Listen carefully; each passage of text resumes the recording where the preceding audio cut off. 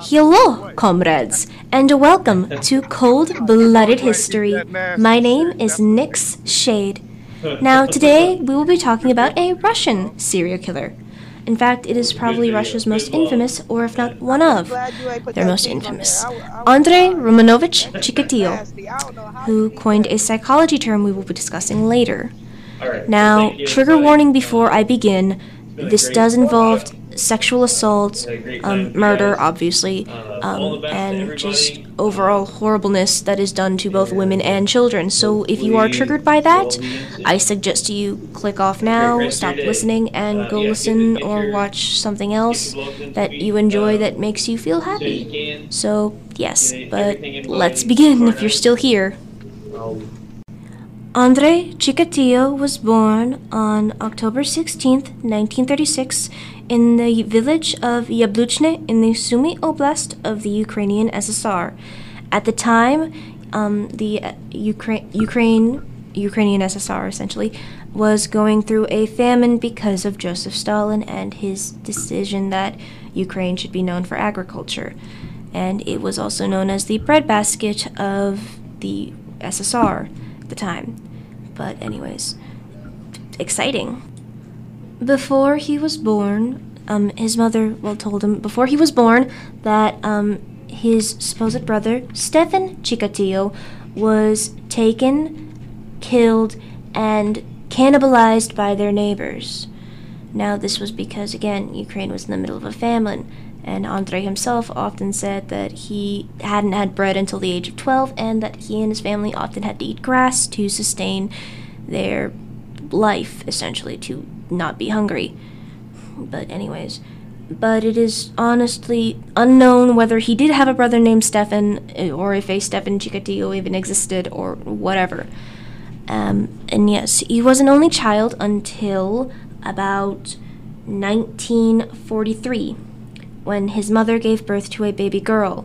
Now, his father at the time was conscripted to be in World War II, to join the army in World War II, and so he obviously could not have been the father. It was said, though, that, it was his mother, Andrei's mother, was probably assaulted by a German officer, because that was kind of the thing. German officers assaulted many Ukrainian women and Russian women and just did awful, horrible things, and his sister probably was the product of such assault. And since his family, the Chikatilo family, reportedly and obviously, not obviously, but lived in a one-room house, in a one-room hut, it was speculated and possibly true that he had witnessed it, and it hurt. Now, great, yes, let's watch our mother being assaulted. Fun. His sister's name was Tatiana, by the way, if anyone was interested, I guess. In 1944, Chikatilo began schooling in September. He was often bullied because he was poor and he didn't have much money for clothing. He was hungry, he was skinny, and he was timid, apparently. And he was often berated with his sister by their mother, along with his sister by their mother. And overall, both his home and school life were not that great, which, yes, that leads to a healthy adulthood, everyone. Don't make me feel bad for a serial killer, please. Tatiana, Chikatilo's sister, said that even though things were difficult at home, their father was a kind man, whereas their mother was just harsh and cruel and just unfair to them, which, that's awful, honestly, but that is probably the case for a lot of serial killers, unfortunately, is that at least one parent is awful, if not both, but we'll get into that in a different time. He was rather smart, though, in school. His teachers often bestowed praise on him, just mount heaps and heaps of praise on him, and accommodations because of what was going on at home and how he was. And he was very smart. He loved to read, he loved to write. He wanted to prove himself, to basically show that he could be just like the other students, even though his circumstances were very difficult. Which, good for him, but also didn't really help, I guess. I mean, I don't know. Maybe. Let's move on to puberty for Mr. Chikatilo. By his teens, he was both a model student and an ardent communist. He was appointed editor of his school's newspaper at age 14. He was chairman of the People's Communist Party Committee 2 years later, and he was an avid reader of communist literature. He also delegated the task of organizing some street marches.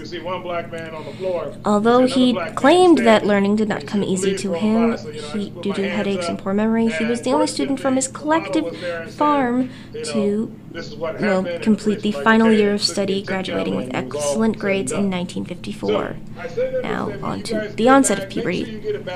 We'll get into the murders very quickly soon. But anyways, he suffered from chronic impotence, and it worsened to social awkwardness and self-hatred of himself. He was shy in the company of women. He couldn't find love. He couldn't get it up, essentially. That's what impotence means, but yeah. And it really hurt with trying to get a lady. Because, yeah. Which, fair enough, but still. Anyways, that was likely a factor in him, just not being able to. That was likely a factor in him killing. But yeah, it was great, lovely. I might have to do a part 2. I don't know. We'll see. But anyways, let's continue. Mr. Chikatilo, he had a first crush at 17, possibly due to his impotence that didn't work out. It was great, lovely. But anyways, let's move on to the start of his crimes, essentially. Actually, let's do a little more about his education. Following his graduation, he applied for a scholarship at Moscow State University. Even though he passed the entrance examination, his grades were not deemed good enough for the acceptance. He thought he was rejected due to his father's tainted war record. His father was branded a traitor for being taken prisoner in 1943, which is stupid, but we'll get into that at a different time, on another set, I don't know. Anyways. But it was just because students had performed better in the highly competitive exam, essentially. So it wasn't that his father was deemed a traitor, it was just, students performed. And I will most likely have to make a part 2, but let's begin with his crimes, shall we?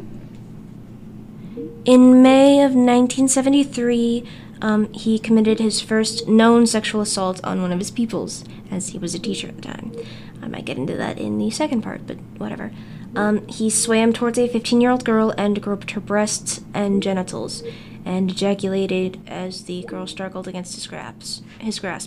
Months later, he also assaulted another teenage girl whom he locked in his classroom. He was not disciplined for either of these, which is awful. You don't do that. Nor for the occasions in which fellow teachers observed Chikatilo fondling himself in the presence of his students. One of his duties at the school he worked at was to make sure his students were in their dormitories in the evenings, and on several occasions he was known to have entered the girls' dormitory in hopes of seeing them undressed. Lovely. And I will have to make a part 2 of this, but still. Anyways, his career as a teacher ended in March 1981, following several complaints of child molestation against pupils of both sexes. In the same month, he began a job as a supply clerk for a factory based in Rostov, which produced construction materials. This is where Chikatilo began murdering. Just saying. It required him to travel extensively across much of the Soviet Union to either physically purchase the raw materials required to fill production quotas or to negotiate supply contracts. Part 2 coming up soon. Promise.